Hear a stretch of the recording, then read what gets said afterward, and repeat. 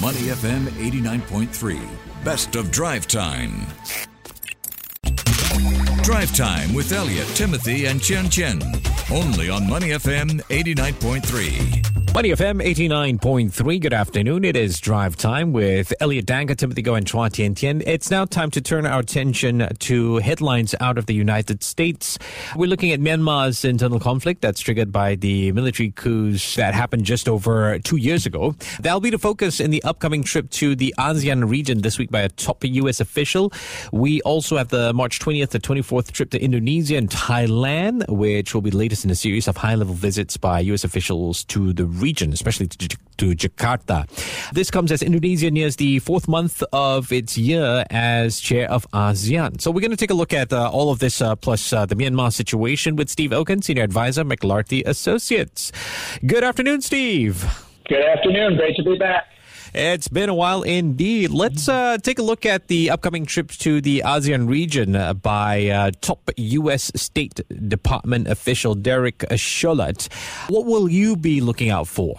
Well, look, this is one of a string of visits where you see the United States working with Southeast Asian countries and governments and businesses when it comes to diplomacy, when it comes to military, when it comes to economics. I chaired a meeting last week with the Undersecretary of Commerce for International Trade in Bangkok, talking about how there can be increasing integration economically from the business community. You have, Counselor coming on this visit to talk more on the diplomatic side.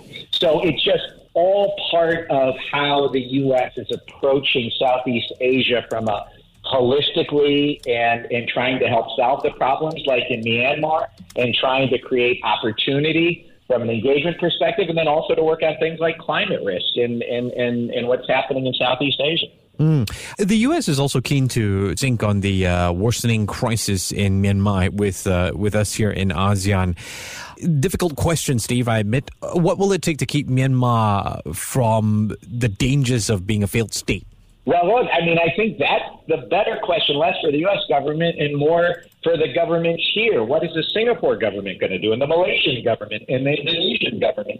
And this solution has to come from ASEAN. So clearly the U.S.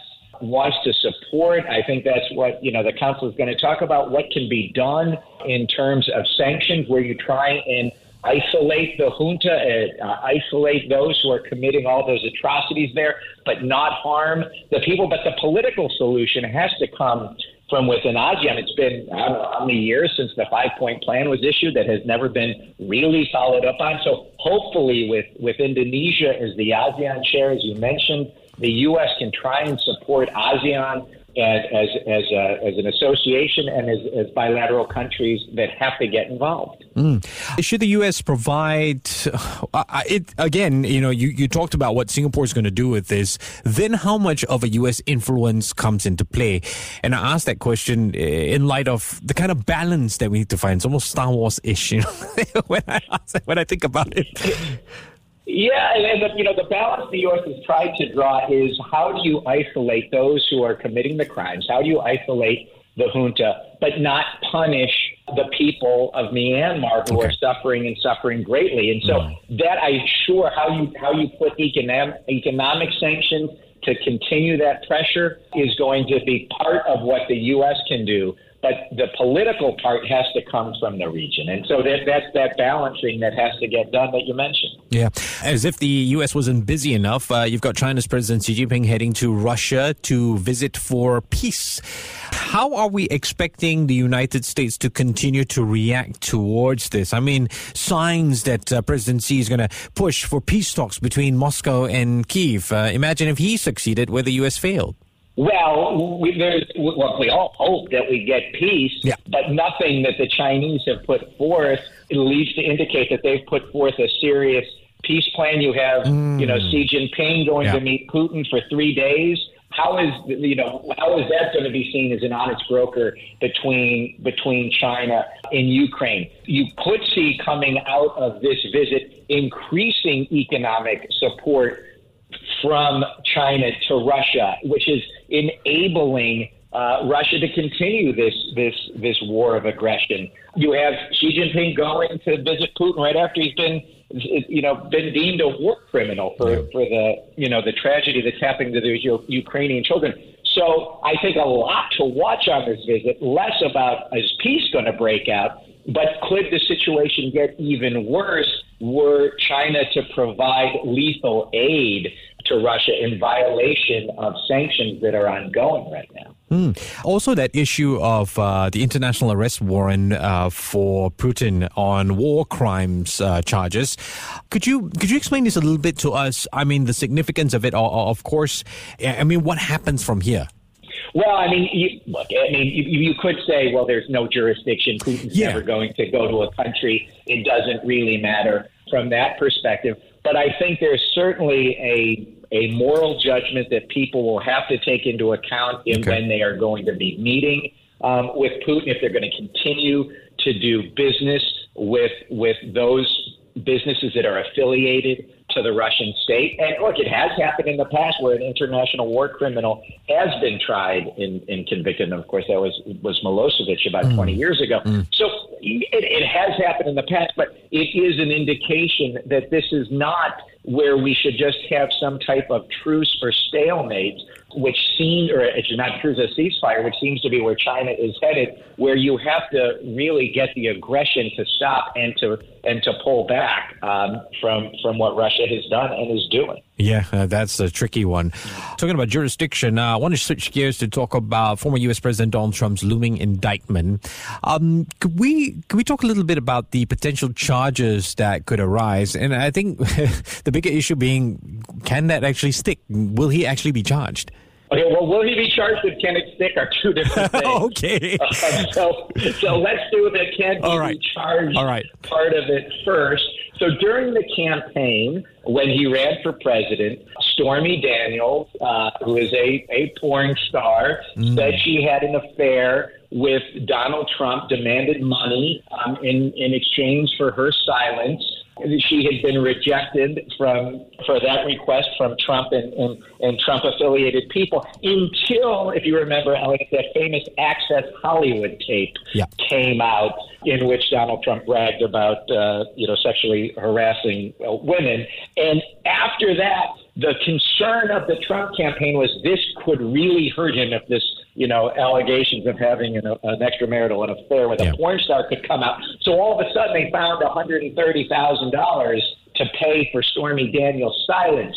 That in and of itself is not a crime. But when you lie about where the money is coming from and where it came from Trump's organization, not from Donald Trump's personal account, reimbursed through his attorney, and it's to advance yourself in a political campaign, that can also be illegal. And so that's the charge, but it's being done under state law, which has never been done before. So it's clearly something that happened that shouldn't have happened, but whether this charge will stick if the indictment is brought is a different question, because it is a rather novel legal theory in state court as opposed to federal court. Yeah, that is very nicely tackled, Steve.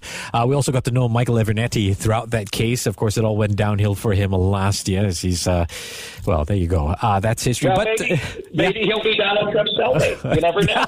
That'll make a good documentary, Steve. That'll make a good one. Although, the possibility of a former president being arrested, that's going to be a historic first. I mean, even though it's after he's finished his term, in the U.S., how big is this when you consider the economic landscape and the other problems that they're trying to deal with right now?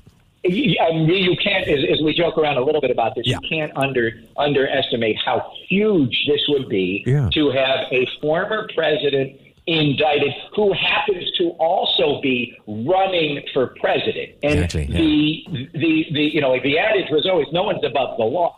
But now Republicans are rushing to defend the former president. The Speaker of the House says this is an outrageous abuse of power. The former vice president, Mike Pence, who has criticized Trump for his role in January 6th, is calling this a politically charged prosecution. The governor of New Hampshire, who's a pretty anti-Trump, moderate, the Republican, has said that this is just going to build sympathy for Trump and make his election more likely in 2024 than it would be otherwise. Are there going to be riots? Are there going to be, in the streets like we had, outside the courthouse in New York, like we had in the Capitol on January 6th? So this could be really destabilizing, and it's a very serious issue to watch, both for historical purposes, but also for economic purposes as to what this could do to the economy, not just in the U.S., but globally. Yeah. Steve, we're going to take a trip down memory lane here to cap things off. Today marking the 20th anniversary of U.S. missiles striking Baghdad. You were working for Bill Clinton, I believe, back in 1994, if I'm getting my dates right. Let's talk about this 20th anniversary of the Iraq War. What are we looking at now in the United States? What exactly is happening as far as U.S. presence is concerned in that area? Well, I mean, I think, there's a couple things. One is, the look back is, was this worth it? What did we do it for? Yeah. What lessons can we learn from what occurred? Mm-hmm. So that is part of what's going on. The other part of going on is, you look at all the people, certainly if you're in the U.S., the Americans who died, but if you're in Iraq, the Iraqis who died, all of those people who died, and you say, what did they die for?